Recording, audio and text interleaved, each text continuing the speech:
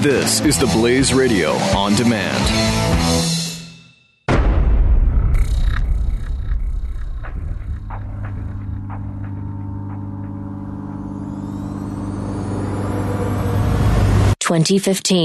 Security was grossly inadequate. I've lost more sleep than all of you put together. I was so excited. Bill Cosby. From Triumph. No one should control access to the internet. To tragedy. This is an act of barbarism here in Paris. Refugees became a huge story all of a sudden. And everything in between worth remembering. 2015, the year in your ear. Brought to you by the Blaze Radio Network. Now, here are your hosts. Doc Thompson and Skip LaCombe. Hi, it's Doc and Skip for the year in your ear. 2015, I think, proved that the new normal is that there is no normal. Every year, it seems like it's constant change. We're always on edge anymore. It seems like we never have peace of mind on anything anymore. No, and I think people are really craving that, to be able to go and recognize the America outside their door. And I think that's going to be a major theme of the upcoming election. I think you're right about that with the election. Jay Severin joins us now from the Blaze Radio Network at theblaze.com/radio. Jay, the election has to be a top 10 story from 2015. Well, certainly the second most important story of 2015, behind and right behind terrorism, was, well, not so much politics, but the campaign. Because the campaign is Civics Circus Maximus, richly theatrical, entertaining. And that campaign in 2015 guaranteed us Civics Circus Maximus for the coming 2016. It was the anticipated big show, but no one anticipated this.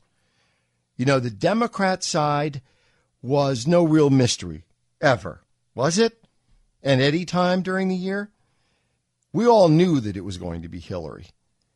But the Republicans, they provided us the show business, the pizzazz, the melodrama, wild diversity, not to mention a volume of candidates and a volubility of candidates. And then, out of nowhere, came Donald Trump. Whoa. The Trump phenomenon. Absolutely monumental. Now, it's the burden of many of us who talked about this and who got to discuss it with you all year, that our observation of the Trump phenomenon added up to some kind of endorsement. Nah, I'm a Ted Cruz guy. I mean, I think that's probably worth stating here. Full disclosure, I'm not a Trump guy, but how can you be in the news and conversation business and not care, not observe what the Trump phenomenon is? He has essentially transformed, if only momentarily, American politics. You know what Trump is? He's the fruits of the Tea Party tree. Whether you like it or not, whether I like it or not, that's the Tea Party electorate that won't go away. According to progressives, zombies. But they won't go away, at least not yet. Then came the debates. And the beauty of the Trump phenomenon, again, like him or not, was that Trump brought to the debates a great magnification of interest. All of a sudden, it was like a sporting event. Everyone was going to watch the debates. More people wanted to participate in civics, which I thought was a good thing. They all thought in the establishment that this would be the end of Trump. Guess what? He didn't die in the first debate. The Republican establishment is still betting everything on the notion that Trump will somehow disappear. He hasn't. Now, it's not as if Donald Trump didn't help with a continuing series of outrageous statements, or at least statements that were widely viewed as outrageous. And, you have to when he mocks the disabled, and then, as he did in mid-December, make the statement that no more Muslims allowed in the country until we figure out what's going on. Well, we will see in practical effect whether that proves to be an acceptable statement. But as we headed into the holidays, it was being decried on both political sides as absolute bigotry. And then we went through the summer. Trump was still there. And then came ISIS. It had an impact on all of us. And, of course, it had an impact on the candidates and the game they were playing. The game they were playing is this campaign. Now, it hurt some candidates and helped others. There is evidence now to assume that terrorism hurt badly Rand Paul, and also was the beginning of the Dr. Carson fade. And both of those are very real. And you know what? It seemed to help Trump. So then we go through the fall, and Thanksgiving approached. Carson faded. All of a sudden, Cruz and Rubio started to rise. But Trump remained a solid, or soiled, depending on who you ask, number one. And there's one debate remaining all of a sudden for the Republicans. And still Trump has not fallen. Obama delivers a monumental speech, which in many minds was a monumental bust, about terrorism. He tells us that we're safe, don't worry, a few days before Thanksgiving, and 5 days later, terror strikes in California. And this came, as you'll recall, as you've heard, on the heels of Paris. It's fair to say Americans were pretty concerned. Obama seemed to be in denial. Trump said, "Bomb the blank out of them," and everyone applauded. The public, as the year closed, was riveted on and anxious about terror. It certainly had a political effect. Trump continued to horrify Democrats and some Republicans, but still ahead with virtually every political group in America. Christmas approaches, campaign remains, Hillary Clinton versus Trump, or Carson, or Rubio, or Cruz.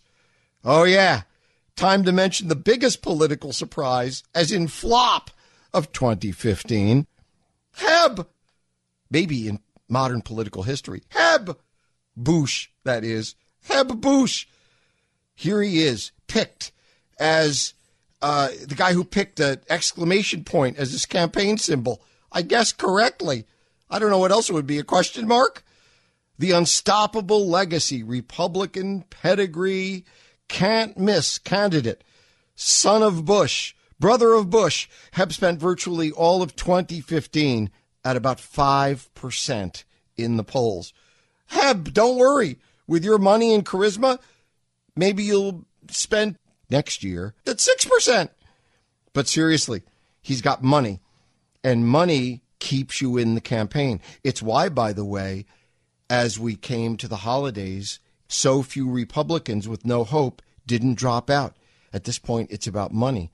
They need to raise their speaking fees next year to pay off debt from this year. No kidding. With Iowa, New Hampshire, and South Carolina primaries just now days away, you know, Hillary Clinton is really just marking time. And the Republicans are what? Whistling past the graveyard? Because until Donald Trump just goes away, or a frozen leg of lamb falls out of a passing airliner and bops him, or voters go away, there is room for only one Republican nominee. And as our year ended, many wondered, feared, that maybe the ultimate choice really is going to be Hillary or Trump. Choose now. Hillary or Trump. Does it give you a migraine? It does almost everyone. And some fear whether the only way to defeat Clinton is with a bigger name, a bigger circus act, if you will, than Clinton. And that's only Trump. For better, or as so many believe, worse, as we went to the holidays. Iowa caucuses, New Hampshire, South Carolina, the SEC primary, the debates, unpredictable events equal an upcoming year of the Civic Circus Maximus and great American history right here, together, every day. Thanks, Jay. Trump is a wild card that we just can't completely factor in this election. No polls or statistics. You can't use past ones to determine what's going to happen. There's no precedent for Trump. The one thing we do know, 2016 is going to be a grand spectacle. Coming up on the Year in Your Ear, the unlikely big story from 2015. Counting down the biggest moments of 2015. This is the Year in Your Ear, a special presentation from the Blaze Radio Network.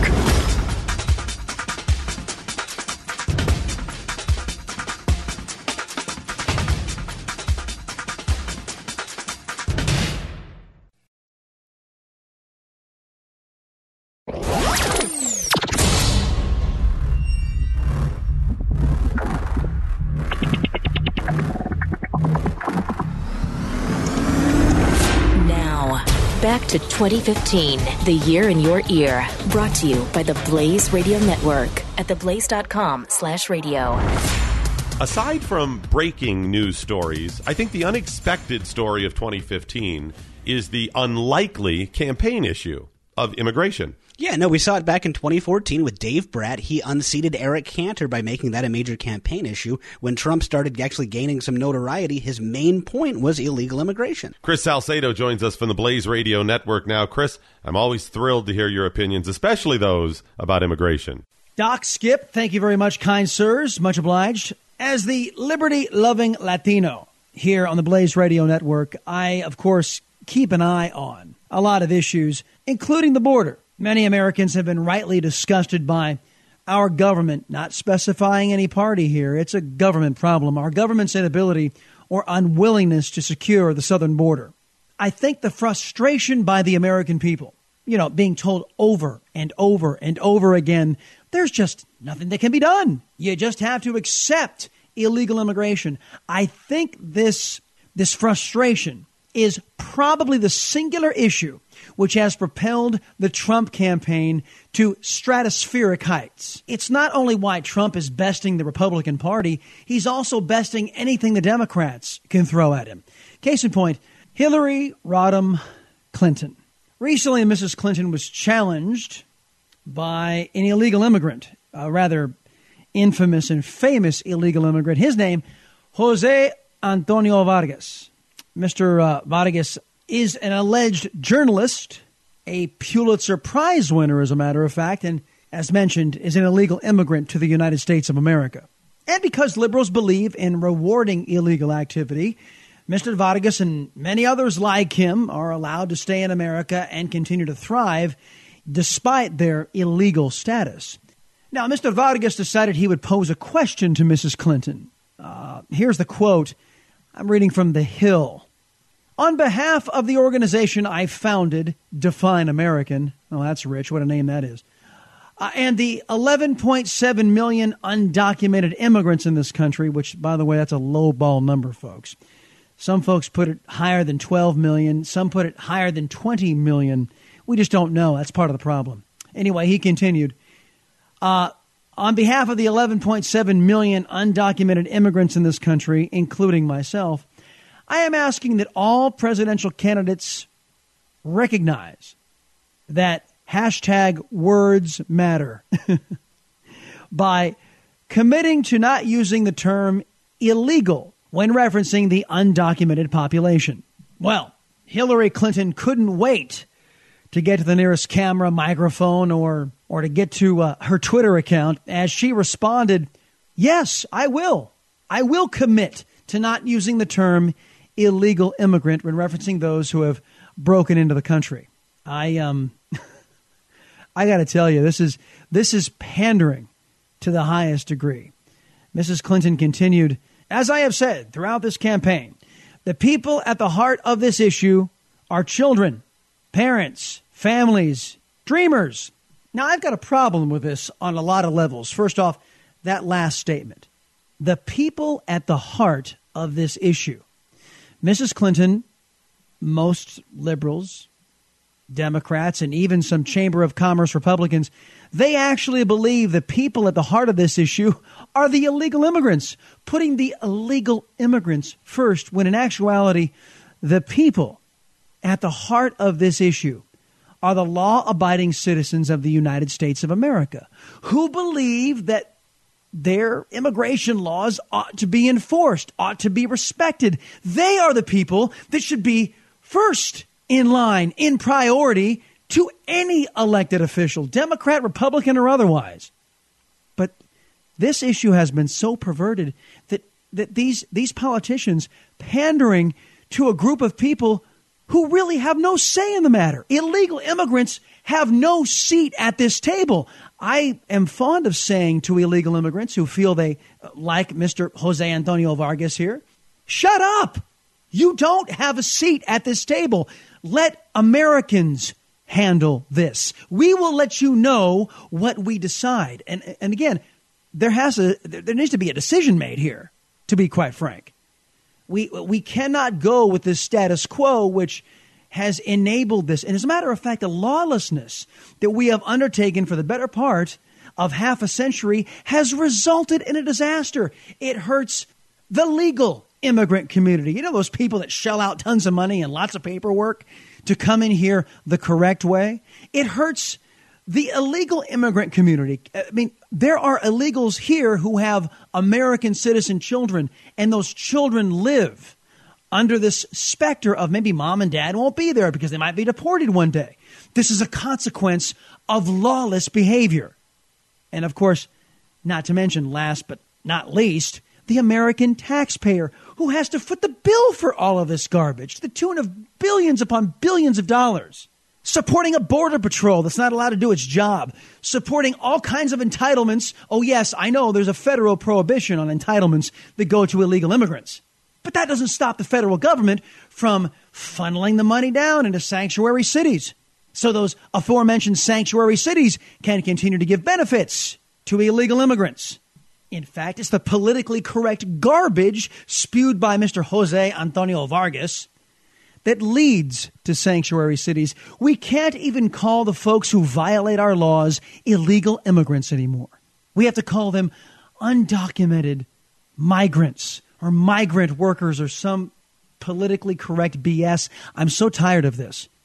And this is how the left wing works. They disarm us so we can't properly identify the problem and solve the problem.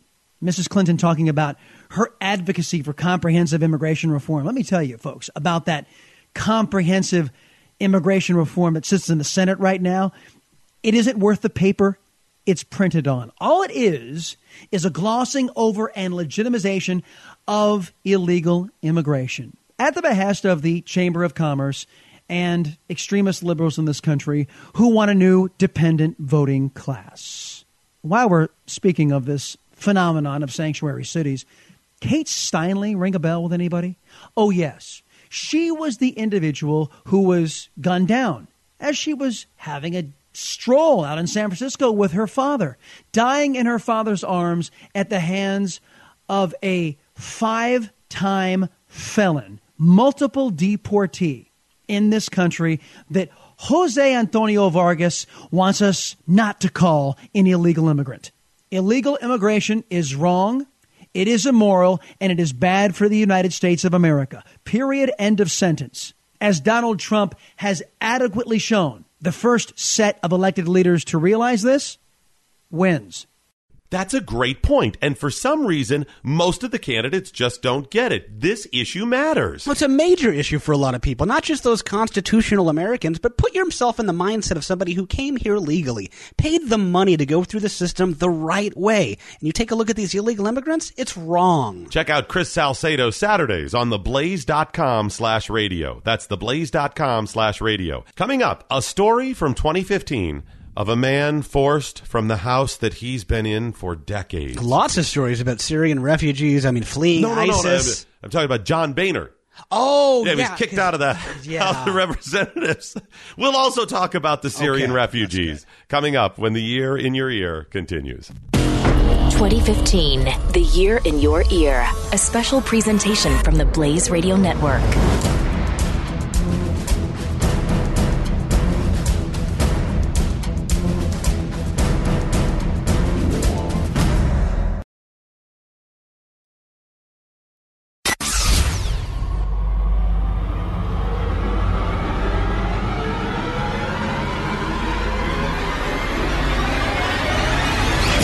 Welcome back to 2015, the year in your ear. A special presentation from the Blaze Radio Network. Here are your hosts, Doc Thompson and Skip LaCombe. Doc and Skip with the year in your ear. You can find out more about us and our show by going to theblaze.com/Doc and Skip. As in just about every year, the Middle East was a big story in 2015. But this year, Syria really became a focus. From the Blaze Radio Network, Buck Sexton joins us now. So the Syrian civil war has been raging on for 4 years, and you haven't heard all that much about refugees. Refugees weren't much of an issue until all of a sudden they started showing up from that Syrian conflict at the door of Europe, not in the thousands or the tens of thousands, but in the hundreds of thousands.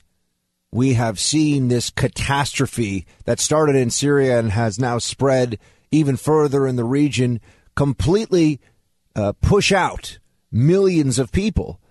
And it's not just in Syria either. It's in other Muslim Arab countries as well. In fact, it stretches even beyond the Arab world into just what used to be termed the third world. There is an influx of refugees expected to be 1 million by the time you hear this in Germany alone for this year. So refugees became a huge story all of a sudden in 2015. It was not something you had heard much about before then. You finally saw European states deciding that they would have to figure out, are they really going to put refugees, Muslim refugees primarily, many from Syria, but many not, in small rural communities?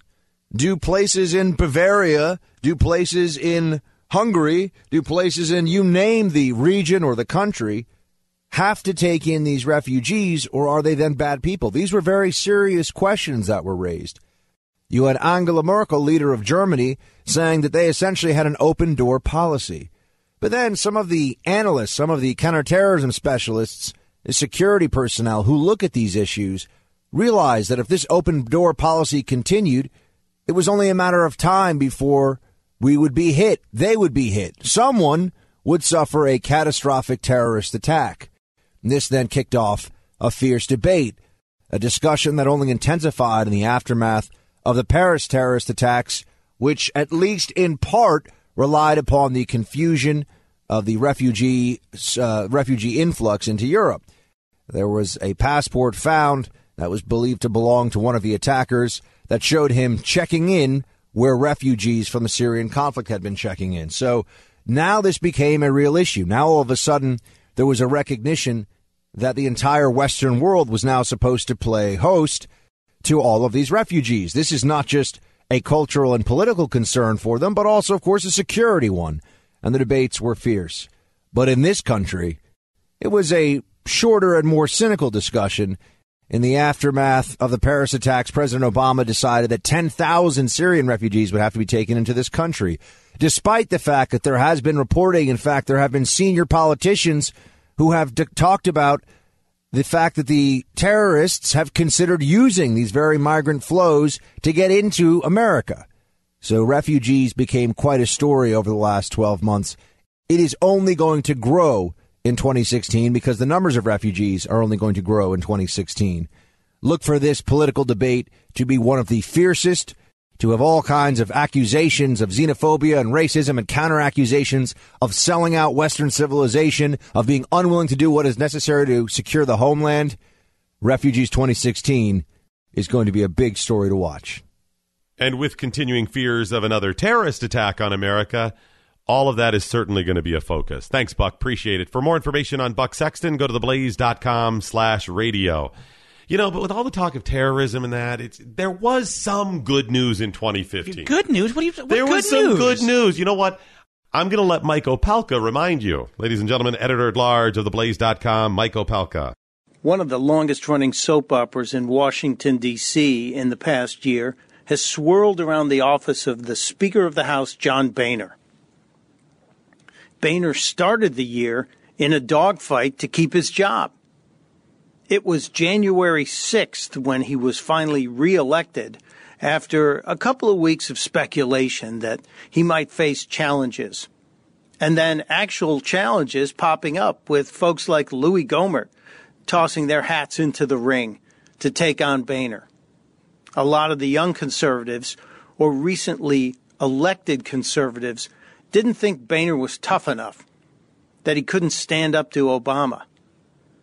But he was reelected, and then he did what any good leader would do after winning a victory. He punished people who opposed him by stripping folks of their chairmanships over committees. The year continued with little bumps and surprises for Boehner when Representative Mark Meadows filed a resolution trying to replace him. That resolution actually gained a little bit of traction, but never really took hold. And then it got interesting. At the end of the summer, when Pope Francis came to visit. Now, Boehner, a good Catholic boy from Ohio, had been trying to get the Pope to come to America and speak to a joint session of Congress for 20 years. This Pope, Pope Francis, finally agreed to do just that. And the day after he spoke to a joint session of Congress, the day after he stood with John Boehner, took some pictures, and actually asked the Speaker of the House to pray for him, Boehner said he was resigning his position. After 5 years as Speaker of the House and 25 years in the House of Representatives, John Boehner was going out on the high he had from getting Pope Francis to speak to a joint session of Congress. But the soap opera wasn't over. Boehner had essentially anointed Kevin McCarthy to be his replacement. Representative McCarthy looked the part. However, he stumbled too. In a loose lip kind of a moment, McCarthy actually made the statement that the Benghazi investigation was politically motivated to take Hillary Clinton out of the 2016 presidential race. And, not helping him, rumors of an extramarital affair. So McCarthy pulled his name from consideration, and in fact, Boehner then thought about delaying the vote to replace himself. In the end, Paul Ryan, someone who probably would have been given the Boehner seal of approval anyway, was elected as the new Speaker of the House, the 54th Speaker of the House of Representatives. Ryan is a non-smoker and said he probably can't get the smell of smoke out of Boehner's office, so he's just going to keep his old office for the moment. Oh, and if you're worried about not seeing John Boehner on Capitol Hill, he's going to take advantage of this little-known provision. It allows him to keep an office on Capitol Hill for 5 years. And guess who's going to pay for it? That's right, you and I. Boehner will have an office and a staff of up to 3 people, and they can be paid over $100,000 each. He plans on taking advantage of it. Although Boehner said he's not going to be going out looking for new office space. He's actually going to look in the House complex and find an empty office. So we're not paying the full price for John Boehner to stick around. Thanks, Mike. You can follow Mike Opelka on Twitter. It's @StuntBrain because he's a stunt brain. Coming up next, Mike Broomhead reminds us of a big story in 2015 that was also a huge story in 2014. Well, and 2013 and, 2012, all the way back to 1930, actually. Actually, all the way back to 1920, now that I think about it. In fact, when you really take a look at it, it's really back to the whole Revolutionary War days. That's next on The Year in Your Ear. You're listening to The Year in Your Ear, rehashing the biggest stories of 2015 with your hosts, Doc Thompson and Skip LaCombe from the Blaze Radio Network.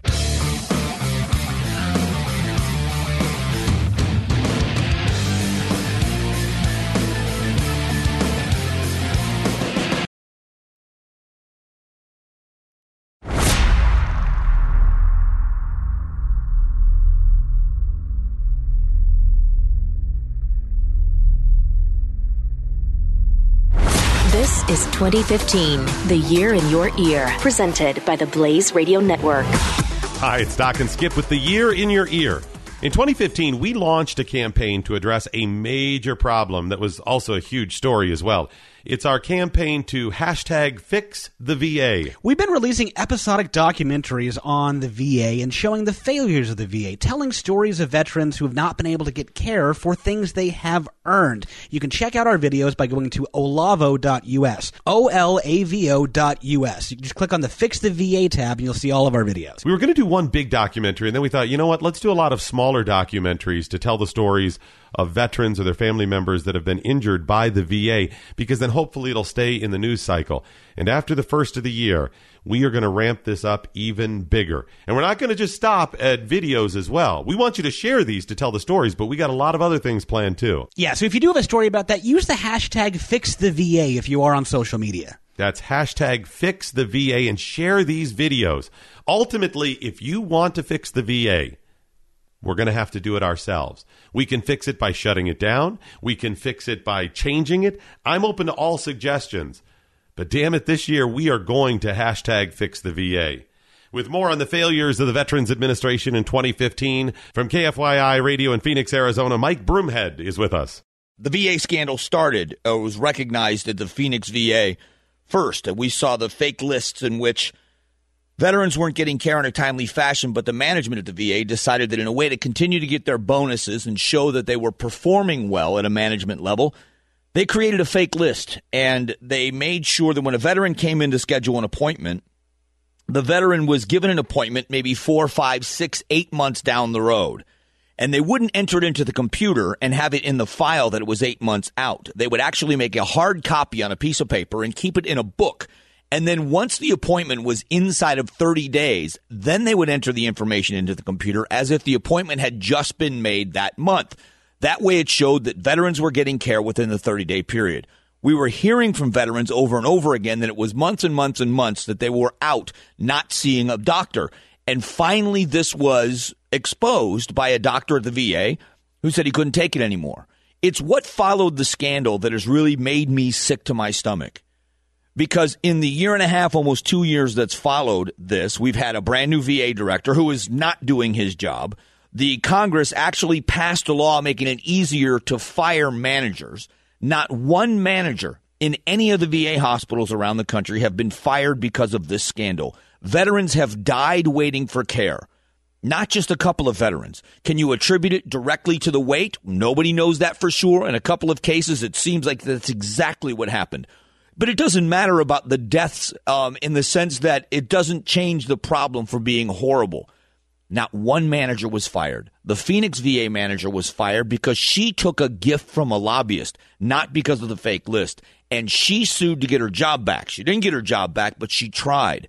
They replaced management at the Phoenix VA with people that have had problems in other parts of the country. They don't go outside of the agency. They're not looking for new blood and fresh ideas. They haven't done anything to change. There was an investigation in the Phoenix VA that said that the morale was down. Whistleblowers were sent to work out of the basement. They were tried their careers where they attempted to ruin the careers of these people. My question for all of us, forget the politicians in Washington for just a moment. This is about you and I. The veterans of this country have made a promise. They promised that they would uphold and defend the Constitution of the United States. They promised if asked, they would lay down their lives for their country. They just take orders. They don't issue them. They don't choose where they go. But when called upon, they go. They've served. They have met their commitments. Our commitment to them was health care. In my opinion, the choice card is the best way to go. Give them the gold standard. Give them a card that they can go to the VA if they want to, or any medical facility in the entire country. And the government is going to pay for that health care. When they need it, they should have it. That's my opinion. But my question to all of us is, why aren't we doing something about it? The voting public demanding of our Congress members that they will get something done, that we will not stand for them making excuses. Why is the head of the VA still the head of the VA? Why did the VA overspend by $1.7 or $8 billion on one project and then cry about being over budget? Why are the problems of the VA not fixed? Why is it in the United States of America the standard for care for an inmate in a prison is 24 hours? For a veteran, it's 30 days, and they can't meet that standard. Inmates get care within 24 hours because there are activists in this country that will make sure that inmates are treated fairly. Veterans sleep under a bridge and wait months for care. That's an indictment on us. We tolerate this. And I believe that in the next year, we should commit together to making that change. Let's recommit to the veterans, to the men and women that have served this country, and show them that they've stood up for us, and now we will stand up for them. I know we can do it together. I will continue the fight on my end. I hope you'll join me in that fight. Yes, we must do it together. We must change the culture at the VA by putting pressure on Congress during the upcoming primary season. Hashtag fix the VA. Mike Broomhead, thank you so much.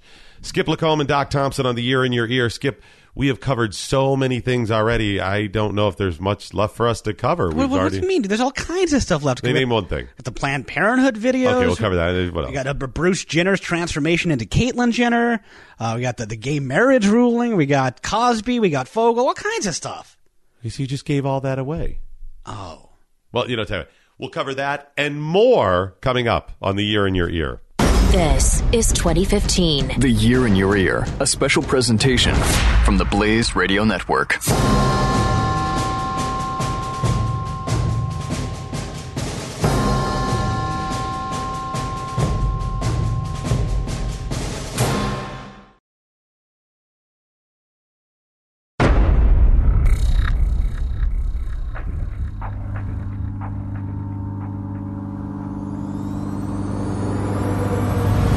2015. Security was grossly inadequate. I've lost more sleep than all of you put together. I was so excited. Bill Cosby. From Triumph. No one should control access to the internet. To tragedy. This is an act of barbarism here in Paris. Refugees became a huge story all of a sudden. And everything in between worth remembering. 2015, The Year in Your Ear. Brought to you by the Blaze Radio Network. Now, here are your hosts, Doc Thompson and Skip LaCombe. This is The Year in Your Ear, a service of the Blaze Radio Network and broadcast on great stations nationwide. I'm Doc Thompson, along with Skip LaCombe. You can find out more about us at theblaze.com/Doc and Skip. That's theblaze.com/Doc and Skip. You can always keep in touch, too, on Twitter. Just follow at Doc Thompson Show and at Skip LaCombe. There was a big story in 2015 that sadly has already started to fade. It was huge, and now it's fading. That's abortion and the Planned Parenthood videos. Once the first couple of videos came out, they were the hottest thing on the internet. But by the fourth, fifth, sixth video came out, people were desensitized. Yeah, and we're talking about people that are concerned about abortion, people who do not support abortion, that thought it was awful. And they've already become desensitized to it. That's really sad. Where's it going to go in the future? We'll see. Pat and Stu join us now from the Blaze Radio Network. One of the major things this year was that Jeffy is still fat. One of the major? That's probably one of the biggest things this year. Yeah, it's still trending. And pretty sure there was other things. Yeah. Hashtag Jeffy's overweight. If you ever want us to read something on Twitter, just hashtag it with Jeffy is overweight, and it's pretty much guaranteed to get read. It's there, yeah. But another big incident, of course, was the Planned Parenthood situation where they were clandestinely taped, and we found out that Planned Parenthood is in the business of selling aborted baby parts. Aborted baby body parts. I mean, shocking stuff. Still hasn't shut down Planned Parenthood, but we were pretty taken aback with it all. This is an amazing part of our world right now because the standards get changed so much. We find out that an organization, Planned Parenthood, is selling baby parts for seemingly profit. I mean, they try to deny that, but all the evidence on the tapes kind of indicates, or at least strongly hints at, they're profiting off of this. So the response to that is not that the organization immediately gets shut down. The response is not that the practice of abortion that kills millions of babies each year gets eliminated from our society, or at least becomes illegal. The move is not anything other than we would like to not give them any more money from the government. That standard is the one that was chased by Republicans, and they couldn't even meet that. Couldn't even get that done. And the response from liberals on this was, well, the tape is deceptive. To deceptively edit it. It's deceptive. What? In what way? How was it edited that changed any of the content? Take it out of context. In what way? How would showing all 300 hours of it change anything? See, that's where something is taken out of context, is if it changes the overall meaning of what you're presenting, right? Then you got a case. Yeah, they don't have a case what's here. Honestly taken out of context in this particular instance is their use of the word editing. Because when you hear editing, you're thinking, okay, well, he said Jeffy said that he was committing a crime, and then you listen to the tape, and the opposite is true. I mean, of course, that would never happen because Jeffy always commits the crimes. But in this case, it was shortened because it was hundreds of hours. So you shortened it so that people would actually watch it. And then secondarily, to back that claim up, they released all the tapes. They just released them all. So you got, if you wanted to sit through 25 hours of boring guys sitting in waiting room of Planned Parenthood, you could. That's kind of a pretty compelling way. And now all they do is they say they were edited, number one, and then the media says over and over again that this is an anti-abortion group and these are discredited tapes. Well, no one's going to go check and see if they are discredited. They're not going to watch them. They just believe the media. At first, they tried to claim that this was a well-funded organization. Right. Yeah, that was great. And then it turned out that they had, I think, received donations of like a few $1,000s. Yeah, $20,000. We had the guy on the radio show, and he talked about wondering if he was going to actually be able to eat. Right. Because they didn't have any money. And then you compare that well-funded organization to Planned Parenthood that gets $500 million a year just from us. Just from American taxpayers. That's the frustrating thing. And is what? A $2 billion organization? Right. We're talking about a percentage of the money just given from us to them. They still have all kinds of money. Yeah. It's unbelievable. Even outside of the atrocities that Planned Parenthood has committed over the years, there's no reason for us to be dumping $500 million into an organization that commits abortions, even if they don't sell the baby parts. It's such a ridiculous standard. And what do the Republicans do? Well, they say, well, we're going to take funding away from Planned Parenthood and give it to other women's health organizations. The smallest of baby steps. And we can't even get that done. Nope. Then what happens is somebody apparently is shot at or near or around or from a Planned Parenthood clinic.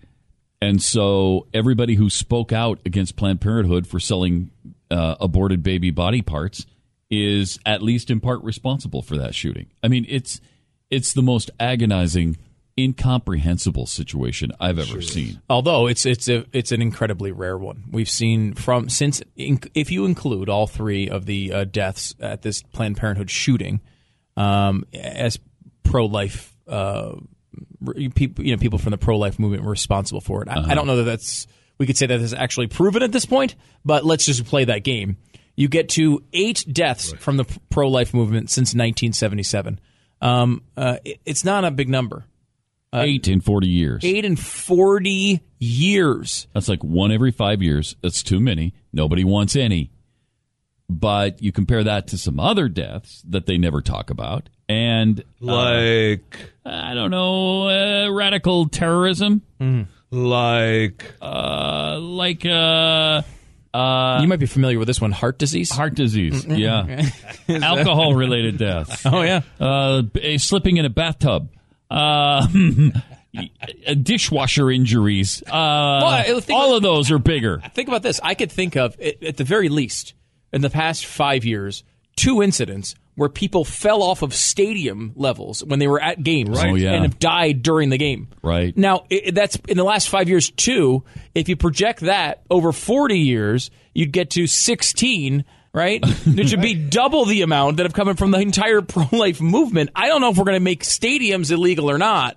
But it is a ridiculous standard that we're trying to, these comparisons that they try to make. And it's because they don't like it. They don't like the idea that you'd shut down their fun, which, whatever reason, includes, killing babies And again, it's the false premise, right? I mean, the argument is that, hey, we don't want to be shut down. Why are you shutting down Planned Parenthood? We're not. But I know we talked about this, but it's like that's what's frustrating. Like you're right, we're not talking about it. Shouldn't we be? Shouldn't yes, we should. Yes, should we always constantly aim for these little tiny steps? Do the people who wanted gay marriage aim for little tiny baby steps? No, they went for all of it and got it. And this is the same thing. I mean, I as much as abortion has been sort of this topic, and we've talked about this over the years, Pat, it kind of became this boring. Instead of the practice of people losing their lives, it became a talk radio topic where talk radio people would go on and they'd say, I think it's bad. And liberals would call up and they'd say, I think it's good. And they'd fight it out on the air. And it became so boring that talk radio stopped talking about it. Why do you hate women? Right. Mm-hmm. And what happened in that period? You got to a point where, And so did 50 million babies. Yeah. I mean, and so it's incredibly tragic. But honestly, for that one, if all we do in our entire lives is to make that practice illegal, if tax rates rise to 90% and all of the other things we fight for every day we fail on, but we were to succeed on that one, I would go pretty happily to the end of my life in front of the pearly gates and say, you know what? At least we got that one done. Because you got tens of millions of people that should be alive that are not. And that should not be a legally accepted practice. Thank you, Stu. That was very passionate. Very passionate. Very, very passionate. Thank you, Pat. Thanks, guys. There was an odd and interesting spectacle surrounding gay marriage in 2015. Religious freedoms, occupational protection, civil liberties all came head-to-head in Kentucky. I think I've heard this joke. No, it's not a joke. It was. You should know. They all walked into a bar. No, it was a news story from 2015. No, I think the guy had like a parrot on his arm. Coming up, Mike Opelka will share his thoughts on The Year in Your Ear. This is 2015. The Year in Your Ear, a special presentation from the Blaze Radio Network.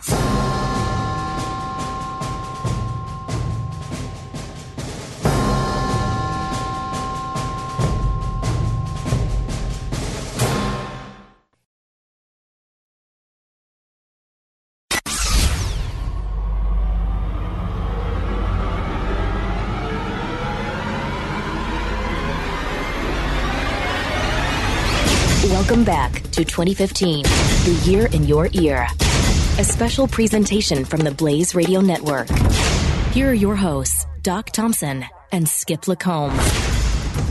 Hi, it's Doc and Skip with The Year in Your Ear.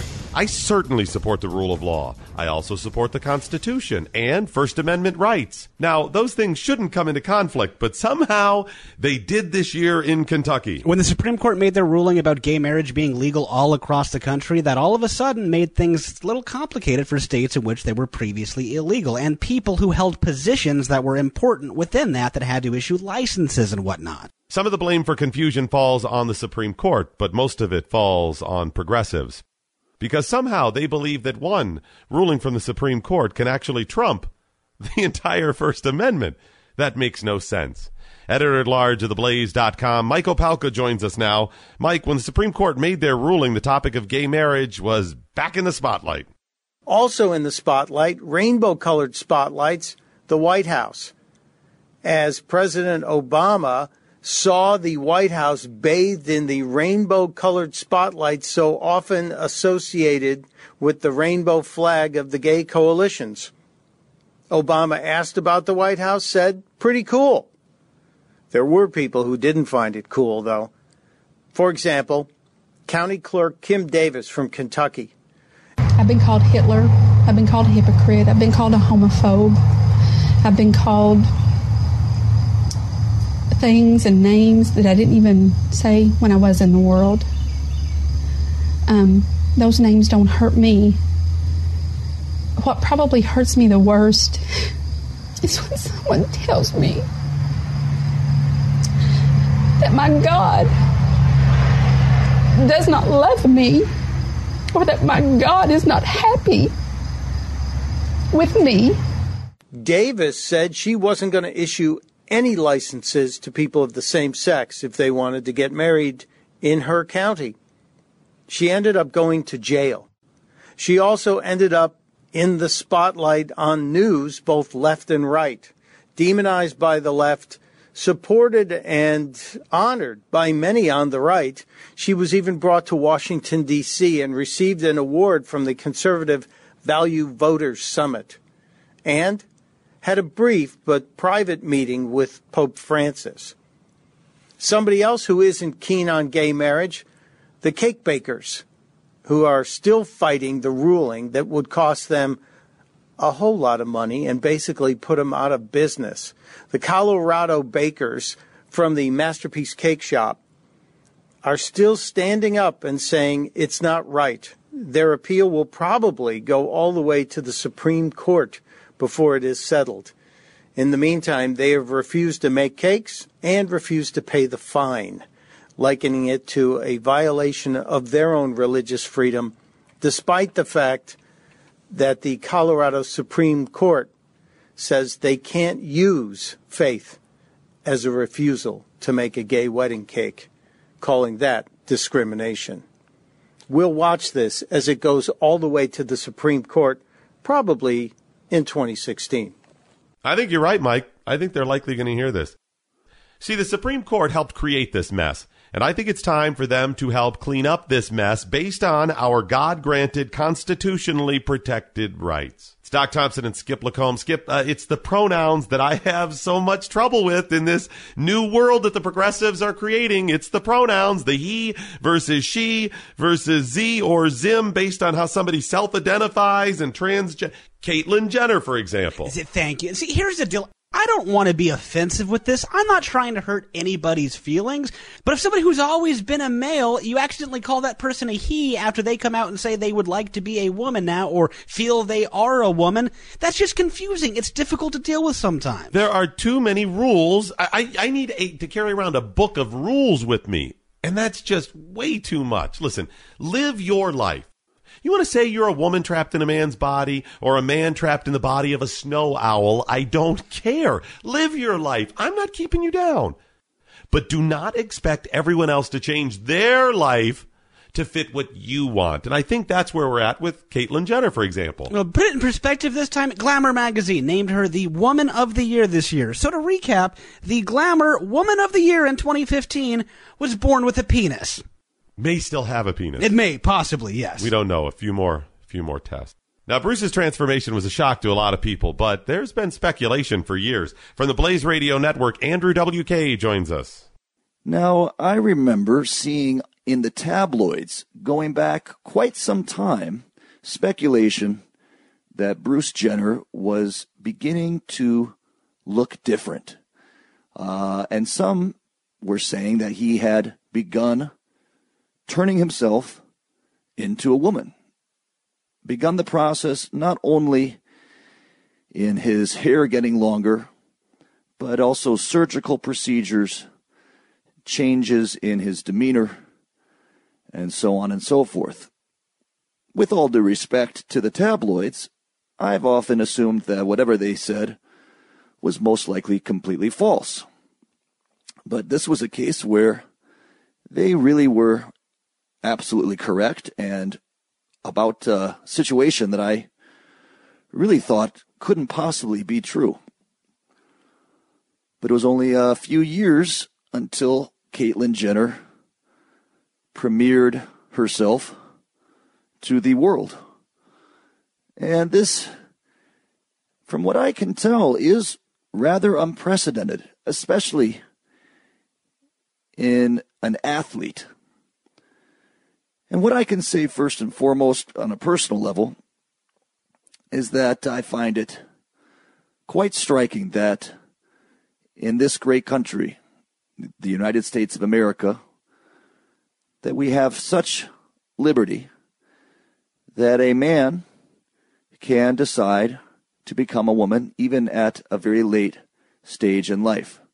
And whether you agree with the principles involved, or the ethics, or the morals, or any other beliefs that would cast certain judgments on this person, there are many countries around the world where not only would this not be permitted, but it would be punishable by death. And I am very thankful to live in a country where not only is it not punishable, but it has been celebrated. And even if you don't like it, I think it is probably as strong as an example of liberty as there could possibly be. For a person to follow their own path to becoming who they think they are, who they want to be, who they are to themselves, to follow their destiny, regardless of what others may think, regardless of the world around them. That is a true example of freedom. And we should continue to support and encourage that level of liberty, so that even those that you might disagree with their choices, you can at least agree with their freedom to make that choice. I mean, there are countries around the world where you can't even listen to music.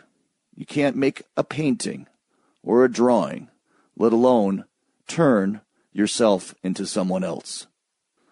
So God bless the United States of America, and God bless Caitlyn Jenner. Still to come, other hot stories from 2015, including Bill Cosby, Jared Fogle, and Jeffy.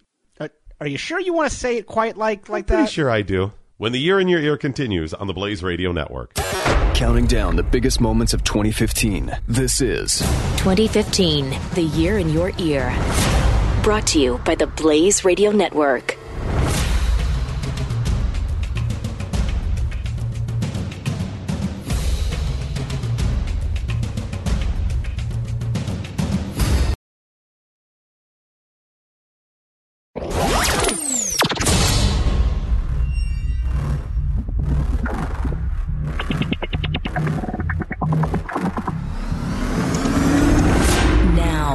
Back to 2015, the Year in Your Ear. Brought to you by the Blaze Radio Network at theblaze.com/radio.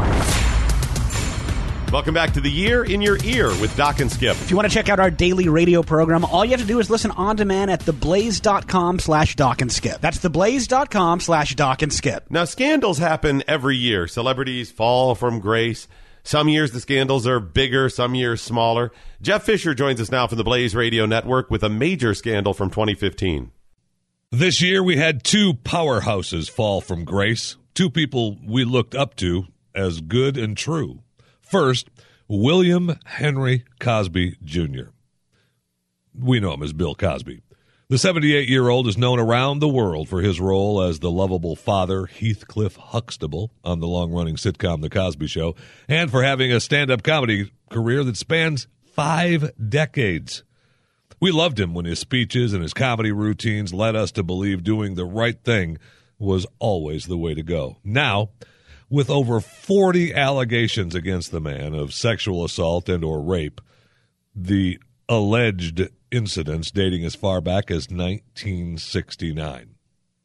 We know that several universities, Brown, Fordham, Marquette, have rescinded the honorary degrees that had previously bestowed on him. It does put him in some good, maybe a little bad company. I mean, Zimbabwean President Robert Mugabe had his taken away.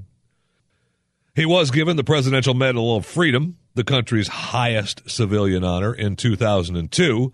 But President Obama today claims there's no way to take it back, which is kind of interesting in itself. Then, Eddie Murphy, who used his impression of Cosby for years in his act, finally commented on Bill as Bill in his first stage joke in almost 30 years during his acceptance speech when he was given the Mark Twain Prize for American Humor at the Kennedy Center in New York. Bill has one of these. Did y'all make Bill give his back? No, because I know there was a big outcry from people. They was trying to get Bill to give his trophies back. You know you up when they want you to give your trophies back.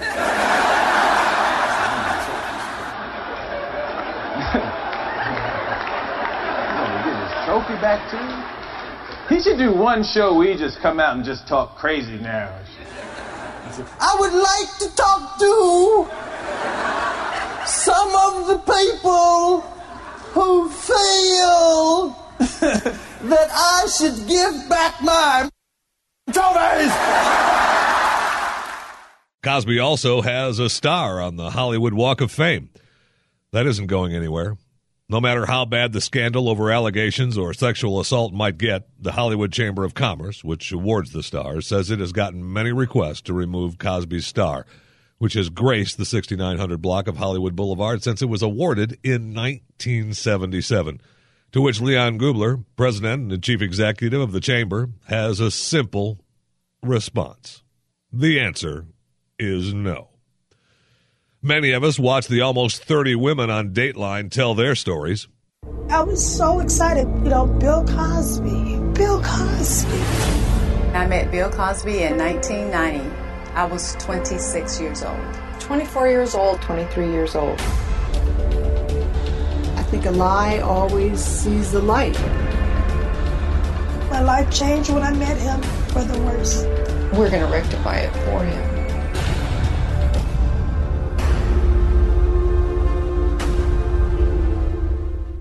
True or false, right or wrong, convincing they were. They all had the same type of action against them, drinks mixed with drugs, then passing out, waking up with him naked, and or the threat of no work in Hollywood from his recommendation, or bribery with plenty of work from his recommendation. In a deposition that was released from a previous case, when you got the Quaaludes, was it in your mind that you were going to use these Quaaludes for young women that you wanted to have sex with? Cosby was asked in the 2005 deposition. Yes, he replied. Asked whether he gave them to young women, his lawyers raised all kinds of objections, but Cosby testified later that he gave 1.5 pills of the over-the-counter antihistamine drug Benadryl to a constand. He did briefly address the claims publicly, telling Florida Today, I know people are tired of me saying, and not saying anything, but a guy doesn't have to answer to innuendos. Since the recent rape allegations, Cosby's upcoming NBC show was killed. The Cosby Show reruns have been pulled from TV land, and Netflix has postponed the comedian's stand-up comedy special. It's still important to note, Bill Cosby has never been criminally charged for any of these allegations, and it has universally denied all claims. But he will never be the same. He has fallen from grace. Next in line for our fall from grace in 2015, Jared Fogle. You know him as the Subway guy. The guy that came into your homes on TV telling you that Subway was great. And it was the reason he lost 285 pounds in a year. It was healthy. The guy that was at all the walks for cancer walks around the country, promoting health and Subway. You like him? Heck, I liked him. I met him a couple of times over the years. He seemed like the guy you would expect. Then, Russell Taylor, head of Fogle's charitable organization since 2008, he served as executive director of the Jared Foundation, Fogle's charity to combat childhood obesity. In a report revealed that the organization did not pay out a single grant for that purpose and that 60% of its expenses from 2009 to 2013 went to Taylor's salary. He's arrested on preliminary child pornography charges. Court documents say Taylor produced and possessed child pornography of boys and girls as young as 9 years old. He's since worked out a plea deal, 12 counts of child exploitation, 1 count of distributing and receiving child pornography. But still, we believed in Jared because following Taylor's arrest, the Jared Foundation cut all ties with the former executive director, and Fogle issued a statement saying he was shocked by the allegations. Then the truth hits us in the face. Investigators with the FBI, state police, and postal service showed up at the home around 6:30 in the morning, one Tuesday morning, to conduct a raid after Fogle's wife and 2 young children left for the day. Fogle was detained outside the home while they worked for hours, bringing computer hard drives and other electronics and documents out of the house and into a waiting police trailer for analysis. An FBI spokesman confirmed that the agency is conducting a criminal investigation in the area, but he would not comment further on the search. However, there were some law enforcement sources confirming that Fogle is indeed a suspect in a child pornography investigation. Subway cuts all ties with Jared. It comes to light on Dr. Phil with an informant that showed us what a bad guy he really was and is. Jarrett would ask you if you enjoyed some very disturbing acts, but you found a way to engage him and still avoid talking about children yourself. What are you thinking while this is going on? I'm removing myself from who I am and embracing an imaginary person. I had to be two separate people in order to continue on with this investigation. Fogel agreed in August to plead guilty to one count of traveling to engage in illicit sexual contact with a minor and distribution and receipt of child pornography.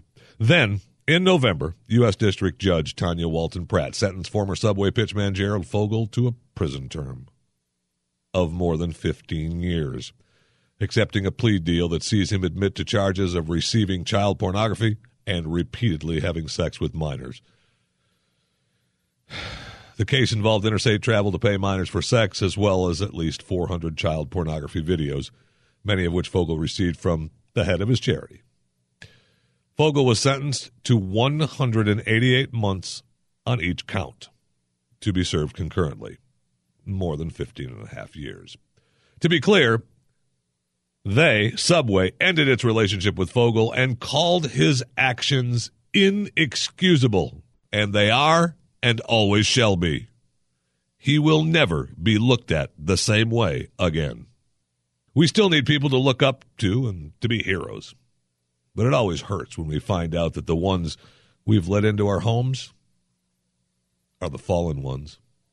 That's a great point, Jeffy. What about all the people that let Tom Brady in their house every weekend? No, absolutely. The Deflategate story was a big deal, too. Certainly going to hurt his reputation, Bill Belichick. I mean, yeah, it's not to the same level as the others because there's some pretty heinous crimes they were involved in. But, yeah, that's going to cast a shadow on them in the future. Another sad story, too, a Bobby Christina Brown, too. Whitney Houston's daughter passing on the heels of her mom. Yeah, and she wasn't to the same level of celebrity that her mom or Bill Cosby is, but it's still pretty sad. Awful, awful story this year. Coming up, the phenomena that is Black Lives Matter. Now, when you say phenomena, you mean like exercise and pointlessness? No, phenomena like the amazing spectacle. You know. Chris Salcedo will join us on the Year in Your Ear next. Counting down the biggest moments of 2015. This is the Year in Your Ear, a special presentation from the Blaze Radio Network.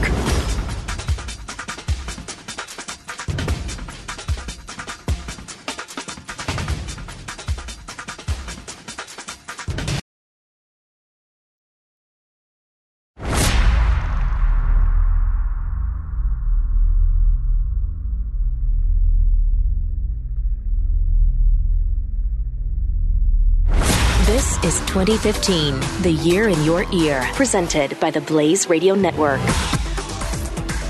Doc and Skip from the Blaze Radio Network. Happy to be joined by our buddy Chris Salcedo. How's it going, Chris? What do you got for us? Consequences. Consequences is what I'm going to talk about here. Hey, thanks, guys. Appreciate it. Consequences to left-wing liberal thought and ideology. You examine liberalism, for example. Nothing inside of liberalism requires truth, does it? No, it doesn't. As a matter of fact, let me give you a prime example. Black Lives Matter. I wish I could take credit for renaming the Black Lives Matter movement for what it is. Black Lives Matter. But that distinction belongs to Sheriff David Clark, who beat me to it and was completely appropriate in doing so. Case in point. Reading from the Blaze now, a New Jersey woman has been charged with making a false report to law enforcement after she alleged in a written statement that a police officer yelled and pointed his firearm at her during a traffic stop. Oh, that sounds egregious. Problem is, it never happened. This woman, judging by the photo of her, of minority status, and she decided it'd be a good idea to lie about the police officer. The police officer decided it'd be a good idea to pull out the dash cam video and basically say, hey, she's lying. What if the video hadn't been present? What if it hadn't been there to exonerate this police officer? Oh, the Brian Williams press would have descended upon this police officer. He would have been assumed guilty, and guess what? Another police officer's life would have been ruined the same way it was up in Ferguson, Missouri.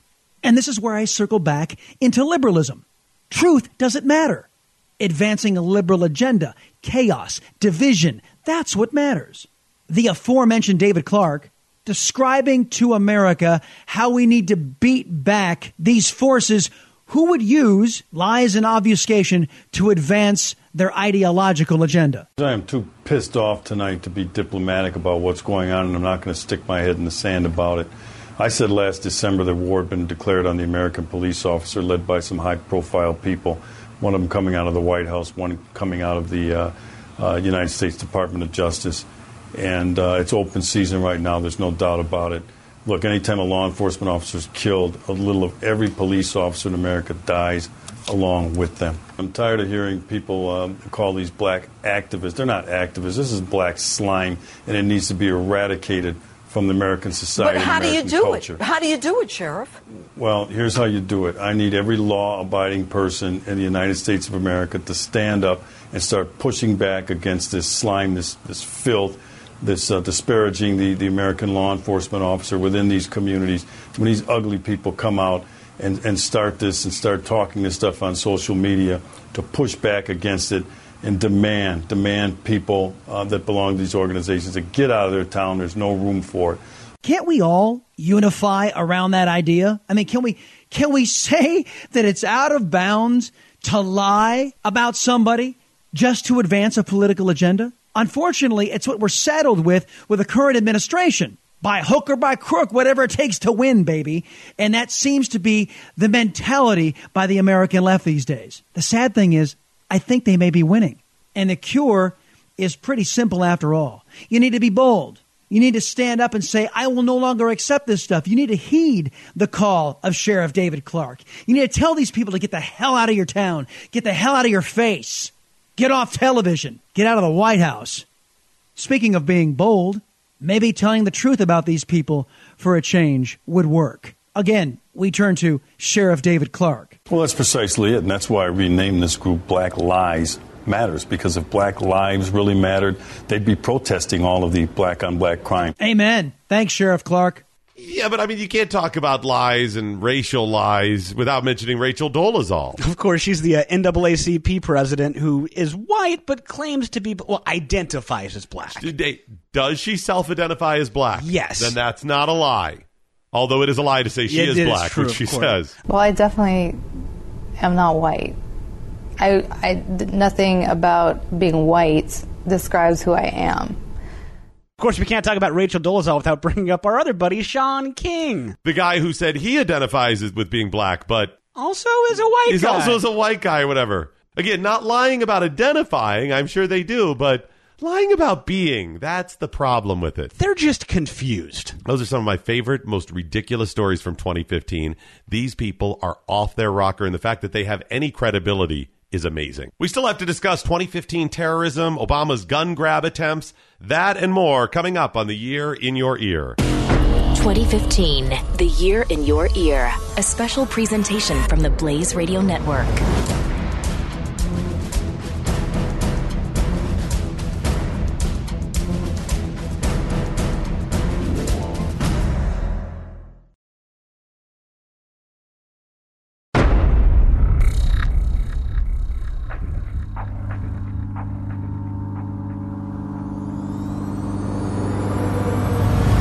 ...2015. Security was grossly inadequate. I've lost more sleep than all of you put together. I was so excited. Bill Cosby. From Triumph. No one should control access to the internet. To tragedy. This is an act of barbarism here in Paris. Refugees became a huge story all of a sudden. And everything in between worth remembering. 2015, The Year in Your Ear. Brought to you by the Blaze Radio Network. Now, here are your hosts, Doc Thompson and Skip LaCombe. Doc and Skip with The Year in Your Ear. We're regularly heard on theblaze.com/Doc and Skip.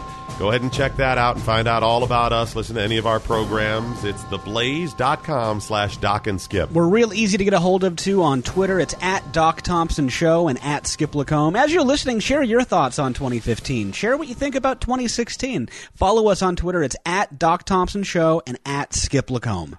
For the Obama administration, 2015 was, among other things, again, about trying to infringe your Second Amendment rights. And unfortunately, there were a bunch of knuckleheads in 2015 that gave him the ammunition to make that argument by using firearms for despicable attacks. Now, of course, that's not a good argument that Obama makes, but they do give him the ammunition to make that argument. No, we've seen that this year, too. And it seems like oftentimes we've got these progressives who are always just kind of lying in wait for one of these tragedies to happen. It's the centerstone of progressivism of never let a serious crisis go to waste. And they will do that. They'll sit and they'll wait. And it doesn't matter if it happens with a gun or a knife or anything. These tragedies are going to happen. The difference is they want to go ahead and use these tragedies to go ahead and push their agenda. I'm glad you used the term lie in wait, because that's what they're doing. Think how despicable this is. In order to simply grab your gun to infringe your Second Amendment right based on their crazy ideas of control, they wait until a tragedy happens, stand on those dead bodies, at least in the news, stand amongst them and point to them and say, now we've got to come after your guns. We've got to pass laws that often would not actually have prevented those tragedies from happening. But then, Skip, they don't actually do anything else. There are things they could do to promote, to work on, to discuss legislation, whatever, to try to stop these things from happening, and it has nothing to do with infringing a person's gun rights. They could do it, but they don't. They go back to their business same as usual. They say to us, these tragedies, we all say it's horrible, then we go back to business as usual until the next one happens. They do that as well. They wait till the next one happens. They make a big hullabaloo about coming after your guns, try to work on some gun legislation, and then they go back to business instead of actually working on something that would help people, that would stop these tragedies from happening. Well, I'm glad you pointed out, too, that oftentimes these things that they're proposing would not have even stopped the crime in which they're using to exploit that. I mean, oftentimes when these people get guns, they have them legally or they steal them. The types of restrictions that they're often pushing would not do anything to stop these. So really, what is their goal in that? I mean, I wonder if guns truly is the end game, and you go down to the conspiratorial route of maybe it is just total control they want with a one-state system. I cannot believe that they are that stupid. Let's go for a moment. In recent years, and certainly in 2015, what they've tried to do to infringe your Second Amendment rights on the claims that it would stop these tragic situations from happening, these mass shootings. Number one, they always say, gun violence. They're not concerned with any other violence, right? It's just got to be gun violence. But okay, you want to start with guns because a lot of people are killed or injured because somebody has perpetrated a violent act with a gun. Fine, let's go down that road. Some of the legislations that they've proposed in the past has been, for example, let's close that so-called gun show loophole. Now, what that is, it would mean that even in private sellers, the exchanges between or commerce between private citizens, not a business, you would have to have a background check. Skip, if you quote unquote close that and we changed it, we'd have to have a background check. Number one, how do you implement that? How is it enforced? You can't enforce that. Right. But even if they did it, would that stop people from killing with guns? No. Because I could borrow your gun, I could steal your gun, and a background check is not infallible to begin with. So that proposal shows he would do virtually nothing.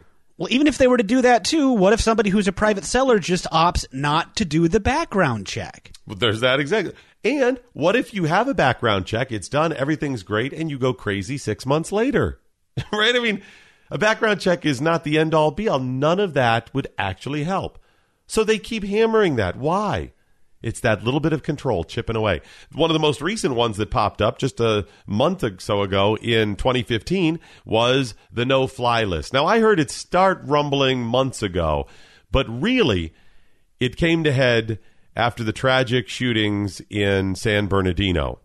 And President Obama came out and again called for the end of allowing someone on the no-fly list to legally purchase a firearm. What would that do? Again, most of these shootings have not been done by people that are on the no-fly list. What does that have to do with it? Now, the idea is, well, these are terrorists. Should they have firearms? Yeah, but that doesn't make any sense. Number one, the no-fly list is filled with people who shouldn't be on it. Ted Kennedy was even on it. Although I'm not so sure that one was a mistake. Oh, that's a good point. Maybe that one was accurate or whatever. No, but the point is, I mean, if there's terrorists that are on this no-fly list that we need to restrict things like them being able to purchase a gun, don't you think we might need to be arresting them or taking a look at some other things of why they're even here? So the no-fly list, number one, doesn't make a whole lot of sense. There are people on it that shouldn't be on it. Number two, they would circumvent probable cause or even your right to due process to infringe your Second Amendment rights, because they just put you on the list, and then that would say you can't legally purchase a firearm. Plus, it's even worse than that. Plus, we found out the determining factor of who ends up on the no-fly list comes down to who they believe may, in the future, pose a threat. Not based on your track record, not what you've done in the past. So this also infringes other rights. It is a failure from top to bottom, and it shows, once again, they just are going to wait till a tragedy to try to go after your guns. It's not about helping people. It's not about securing America. And it's likely that 2016 is going to be the same way. Yeah, I mean, it makes no sense for them to stop now. This is going to be in their MO, and they're going to continue doing it. To share the story of one of those horrible mass shootings that happened in 2015, here's Mike Opelka. It was June 17th, the evening of June 17th in Charleston, South Carolina, at the Emmanuel African Methodist Episcopal Church, otherwise known as the Emmanuel AME to the locals. This is a historic church, one that has been active in the Deep South with a rich tradition for decades. But during a Bible study on that night of June 17th, something horrific happened. Dylan Roof, a 21-year-old white kid, sat through almost an hour of the Bible study before he stood up, pulled a gun out of his pocket, and killed 9 members of the Emmanuel AME, including the beloved pastor. Dylan Roof did not know these people. They had welcomed him into their Bible study. They had opened their hearts and their church to him. And yet he, in hopes of starting a race war, killed 9 innocent people. Roof escaped and was eventually captured thanks to the watchful community that was shocked and horrified by what he had done. And they were on the lookout for him. In fact, the woman who spotted him was running late for work on Thursday, the next day. But she had seen the car police had described, and she had also noticed the guy driving it had the same bowl haircut. So she stopped and tipped the police off. Dylan Roof was eventually caught by the police. He was arrested, charged, and awaits final trial. We believe and we hear he has confessed to all 9 murders. So the resolution of this trial should be fairly easy. And the state has also said they will request the death penalty. Several things happened after that horrific night of June 17th. As you might expect, President Obama used the horrible tragedy to again push for more gun control in the country, despite the fact that a clerical error was the only reason Dylan Roof was able to get a gun. Had the government done its job, he never would have had a firearm. Obama came to Charleston, South Carolina, and eulogized the pastor, again pushing his agenda. But that's not the amazing thing that happened. One of the most remarkable moments in the midst of this horrible tragedy happened less than 48 hours after the murders. It was during Dylan Roof's first appearance in court. He was being arraigned. And some of the family members and friends of the victims wanted to be in the courtroom to say something. One specifically had lost her mother Nadine Collier is the name of the woman whose mother, Ethel Lance, was taken that night. Ethel Lance was among the Bible study group who Dylann Roof had killed. But Nadine Collier stood up in that courtroom and said 3 simple words that rattled the people in the courtroom to their very core, and possibly many of us around the country as well. Nadine Collier said to Dylann Roof, the man who killed her mother, "I forgive you." I don't know if I would have had the same kind of strength, but Nadine Collier did, and so did many of the family members and friends of other victims, one by one, standing up, letting them know through their grief that God forgave him, and so did they. 5 months later, just this past month, 2 of the biggest colleges in South Carolina, Clemson University and the University of South Carolina, faced off in the annual football game. They play for pride in South Carolina. And these 2 rivals put everything aside to honor those victims. It had only been 5 months, and yet those 2 school bands at halftime formed a giant message to the country that said South Carolina strong. They joined together to pay tribute to the people in the Palmetto State of South Carolina, known as the Emanuel 9. Perhaps all of us can take a page out of those 2 universities' book and learn that we have to forgive and we have to come together. And that's how we go forward. You can follow Mike Opelka on Twitter. It's @StuntBrain. That's @StuntBrain. Coming up, Robyn Walensky reminds us of a 2015 story that was both scary and funny. Wait, she isn't covering the Kim and Kanye baby, is she? No, that's nothing. It's not that story. Are you sure? Yes, I'm sure. We will be Kardashian-free when the year in your ear continues. Counting down the biggest moments of 2015. This is 2015, the year in your ear. Brought to you by the Blaze Radio Network.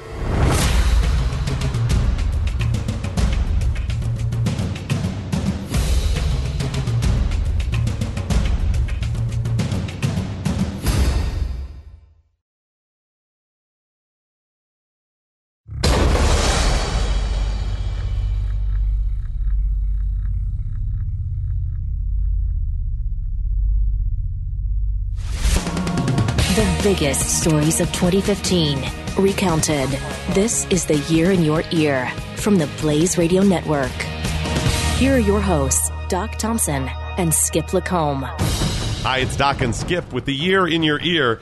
Terrorism was thrust back into the forefront of the minds of Americans in 2015 with the attacks on Paris and then the attacks on San Bernardino. So how is a story that broaches the topic of terrorism also kind of funny? Well, when it's about a kid who builds what looks like a bomb but claims it's a clock. Robyn Walensky is here to share the story of Ahmed the Clock Kid. But first, Skip, that story was both scary and pretty funny. Oh, and odd and strange and interesting. No, of course. Listen, the clock that this kid built is straight out of Central Casting in terms of what you want a bomb to look like in a briefcase. So I don't think there's any real debate about what the thing looked like. And the story gets stranger and stranger. And I don't think it makes him look very good now, too, that they flee the country after the story is resolved. Now, come on.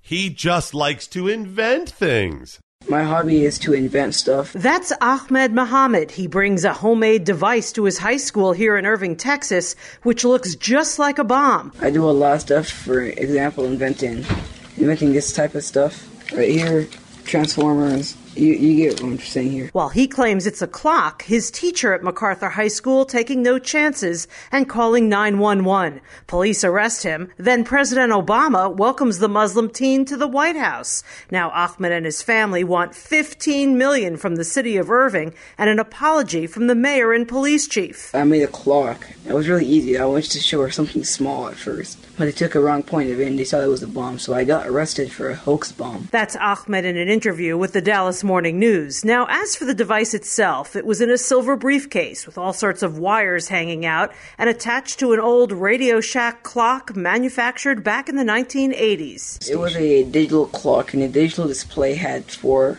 number lines on it. A number line of hour and a number line of minutes. And the clock was made in a metal case, a metal box, and I put the circuit board in there with the digital display in there with it. Ahmed, who is 14 years old, suspended for 3 days, but no charges ever filed. An officer and the principal came and took me up, and they took me to a room filled with 5 officers, which they interrogated me and searched through my stuff and took my tablet and my invention. And then later that day, I was taken to a juvenile center detention center, where they searched me. They took a fingerprint and mugshots of me, and they searched me until my parents came, and then I got to leave the building and the station. Then his parents, without warning, pulling him out of the school and relocating to Qatar. Before he leaves, Ahmed, one of 300 guests attending astronomy night at the White House, and he meets and speaks with President Obama, who tweets him an invite to the event in Washington, D.C. The clock itself, it was in a box you could get at Target for like $5-10, and they were telling me it's a suitcase, briefcase. It was like a movie bomb, which is what they were charging me of. No, I never said anything about I have a bomb. Never. It made me feel like I wasn't human. It made me feel like a criminal.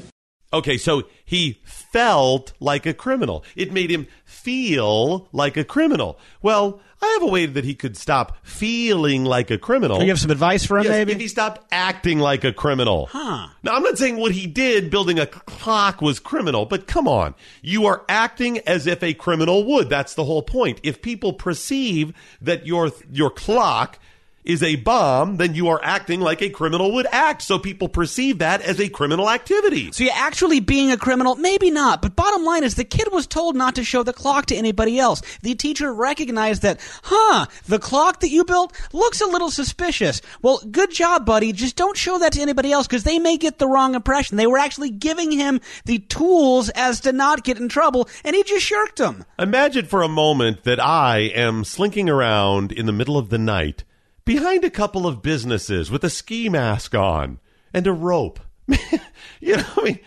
I'm just going skiing. Right, I'm just outside cold carrying this rope home from a friend's house, whatever. There could be a legitimate explanation to that. However, what does it look like to police officers? Criminal activity, or at least potentially criminal activity. So what do? You investigate that. If they believe there was a bomb in school, they should investigate it. And if you felt like a criminal, I'm sorry. Maybe you got a big Middle Eastern chip on your shoulder. Maybe it's not me casting aspersions on your character. Maybe you should realize that you are not doing what you have to do to make sure people don't think you are a criminal. But he just likes to build things, Just Doc. likes to build things. Yes, build things that look like bombs. Build things that look like he may be a criminal. Yes, of course. Wow. Coming up when the Year in Your Ear continues, the Blaze Radio Network's Buck Sexton will discuss the attacks on Paris, and Mike Slater will track the terrorists in San Bernardino. You're listening to The Year in Your Ear, rehashing the biggest stories of 2015 with your hosts, Doc Thompson and Skip LaCombe from the Blaze Radio Network.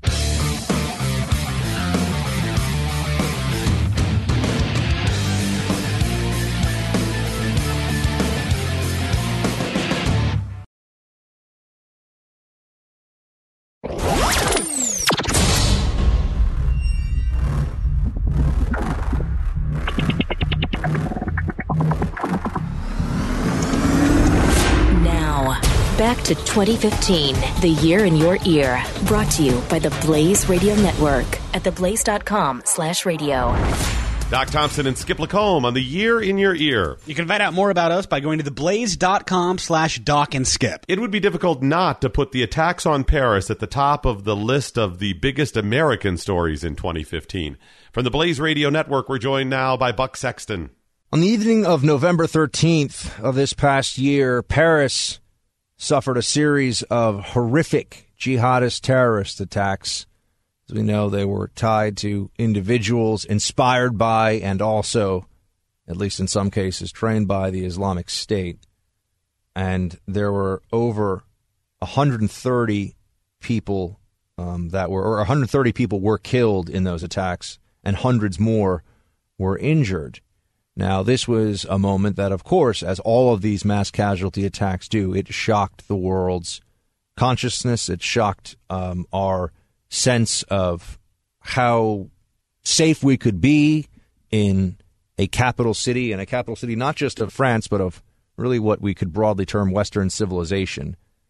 And that these acts, which were specifically intended and very obviously intended to hit every part of French society, outside of a soccer stadium, multiple suicide bombers detonating, shooting up people who were at a concert in the Bataclan Hall, shooting up restaurants. These various jihadist terror cells were trying to make sure that we knew that their target was French society, Western society, and civilization itself. All aspects of it, all people, no matter who you are, could be a target merely for existing in this world that is considered by the jihadists of ISIS and the jihadists around the world as a threat to their view of what the future must be. Both the current reality of Islam and also the future reality of a caliphate. They think that the existence of Western civilization itself is something that must end.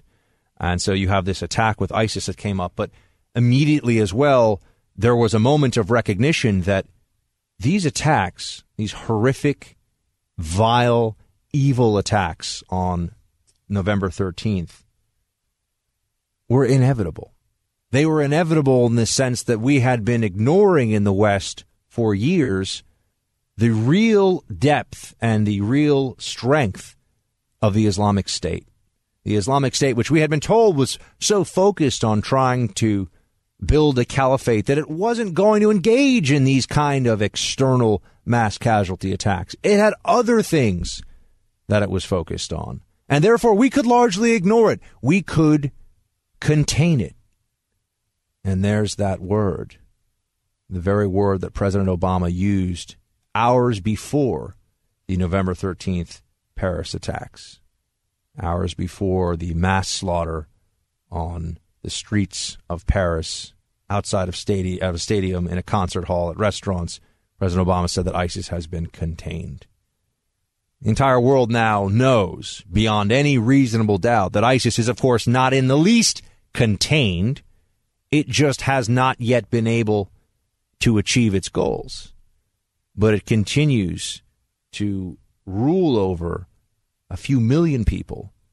It feels more and more like a state all the time, and its very existence, the existence of ISIS, the existence of this caliphate known as the Islamic State, is a challenge to the West, is a threat to Western civilization. It has no other reason to exist, and the attacks were inevitable in the sense that we had, in many cases and in many places in Europe, in America, been fooled or lied to and fooled into thinking that somehow these attacks, or rather that somehow this Islamic State group was not going to come for us. This war would not be brought to the West's doorstep. Now, you could say, as many have, that the attacks were in Europe and not America, so we should not overreact in this country.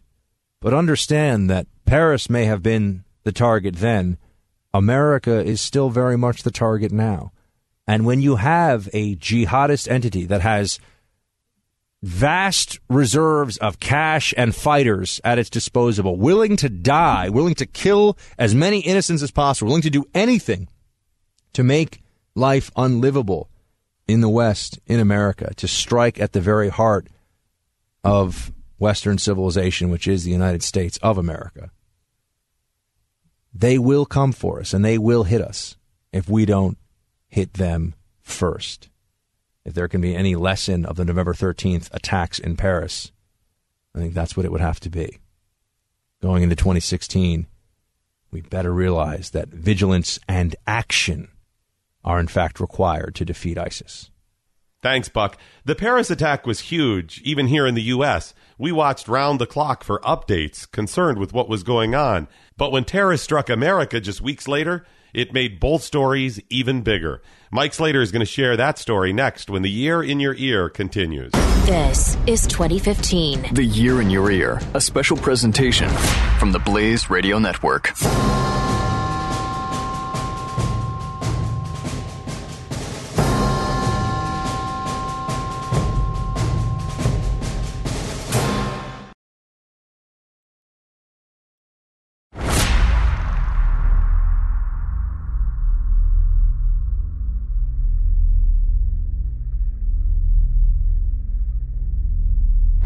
This is 2015, the Year in Your Ear, presented by the Blaze Radio Network.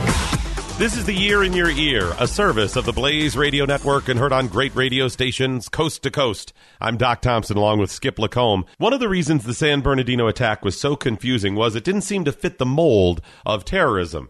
As we watched the information coming in, we couldn't figure out what would be at the center of it. We thought, well, it can't be terrorism, it doesn't fit the mold, but it actually did. See, we still believe that terrorists attack in only certain ways.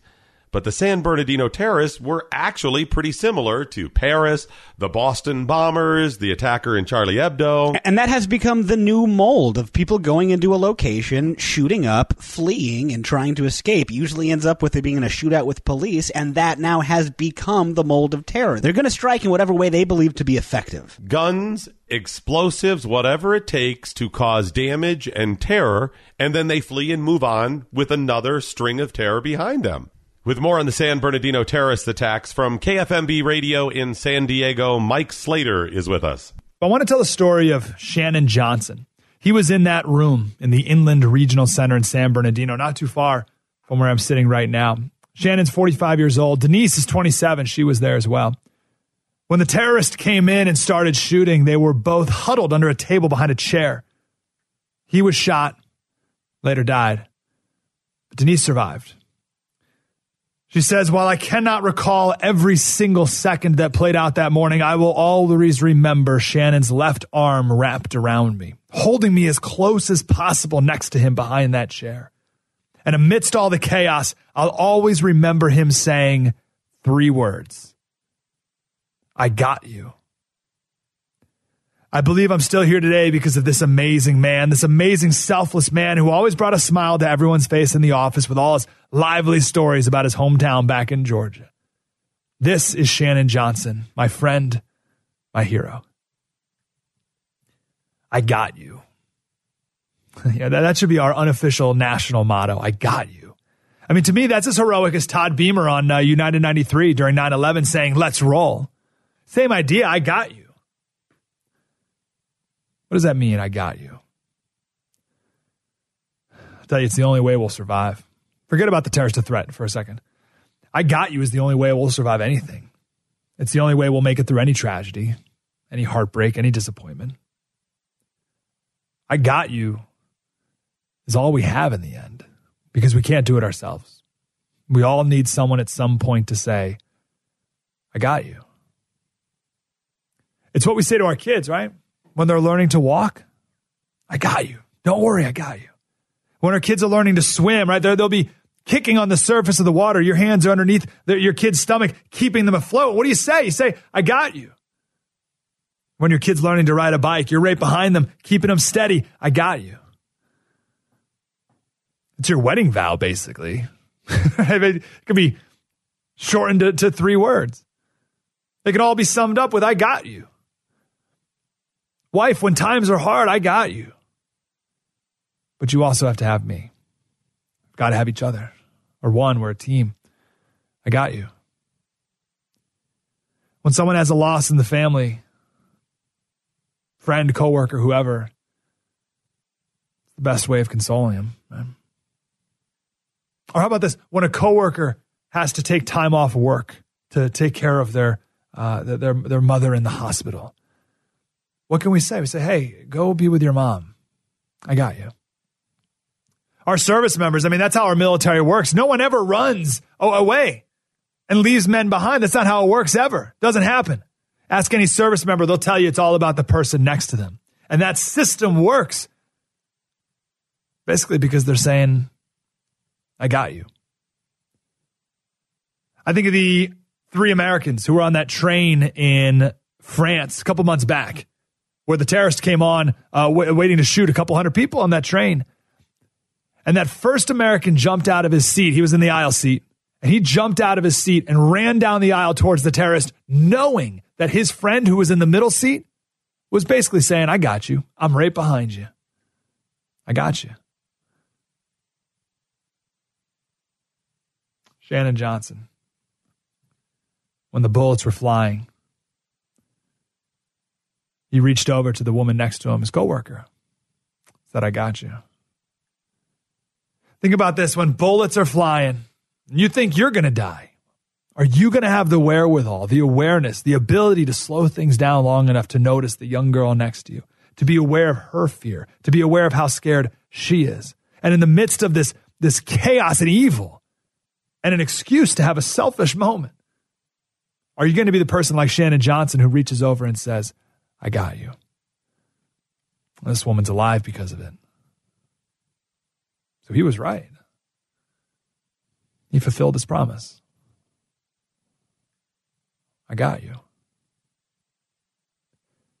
So my question is, and this Christmas is a perfect time to reflect with your family and with your friends and coworkers and strangers.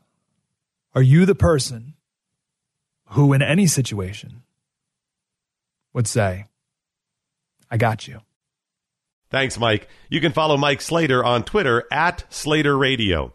That's at Slater Radio. One of the big projects Doc and I are going to be working on in the new year is to fix the VA. It's why we started the campaign to hashtag fix the VA. If you would, please share the videos, watch the videos, talk about this. Use that hashtag fix the VA, and you can watch all of the videos at olavo.us. That's OLAVO.us. Because if you want to change the culture at the VA and you want to actually help veterans, we're going to have to do it ourselves. You and I are going to have to roll up our sleeves and do it ourselves. So please get behind the campaign. Hashtag fix the VA. Yeah, it's OLAVO.us, hashtag fix the VA. As we look ahead to 2016, it can be pretty scary, pretty frustrating. I mean, we've talked about a lot of bad stuff that's happened in the last year, and some of that stuff's going to continue through next year. There's always been bad, but there's always been good, too. And you could argue, of course, that right now there's more bad than good. That with all that hangs over our heads from economic uncertainty, terrorism, the domestic struggles we have, that there's more bad now than good. Maybe that's true. But even if it is true, there is still a lot of good. Many things that should inspire you. You may have to look a bit harder to find those things to inspire. You may have to do some extra work to find the good, but it's there. You just have to look for it. You have to be willing to notice it. I'll share a personal story with you. My parents, who are getting up there in age, who are in their twilight years, have decided to help raise their granddaughter's child. She has some financial struggles, and she's moved in with them with her baby.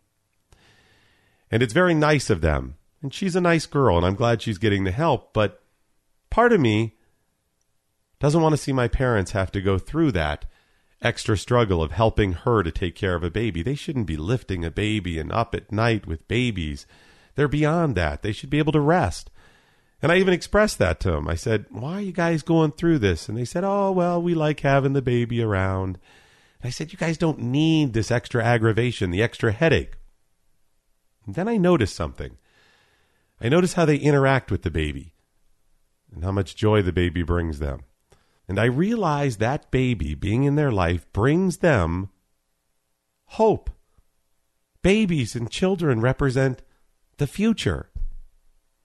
That's their bit of good in the world. Now, I know the realities of our world and what America's been going through. Like you, I live it every day. But if we're going to overcome, we have to stay engaged in the fight for right. And getting bogged down by the frustrations is just a hindrance. I live it. I know how difficult it is. But we have to remember what we're fighting for. We have to remember what good looks like. We start by counting our blessings, noticing the good. Look around, it's there. And after you notice it, then set a high bar for yourself. Set high goals to be the best human that you can be. That's what we have to do. Set that bar high so we can be the best humans we can be. And then we help other people over that bar with us. I hope that 2016 brings you and America many, many more blessings. Happy New Year. For more information on the Blaze Radio Network, go to theblaze.com/radio. The Year in Your Ear is a service of the Blaze Radio Network. Executive producer Dom Theodore, produced by Sarah Sullivan. This has been 2015, The Year in Your Ear. A special presentation hosted by Doc and Skip from the Blaze Radio Network.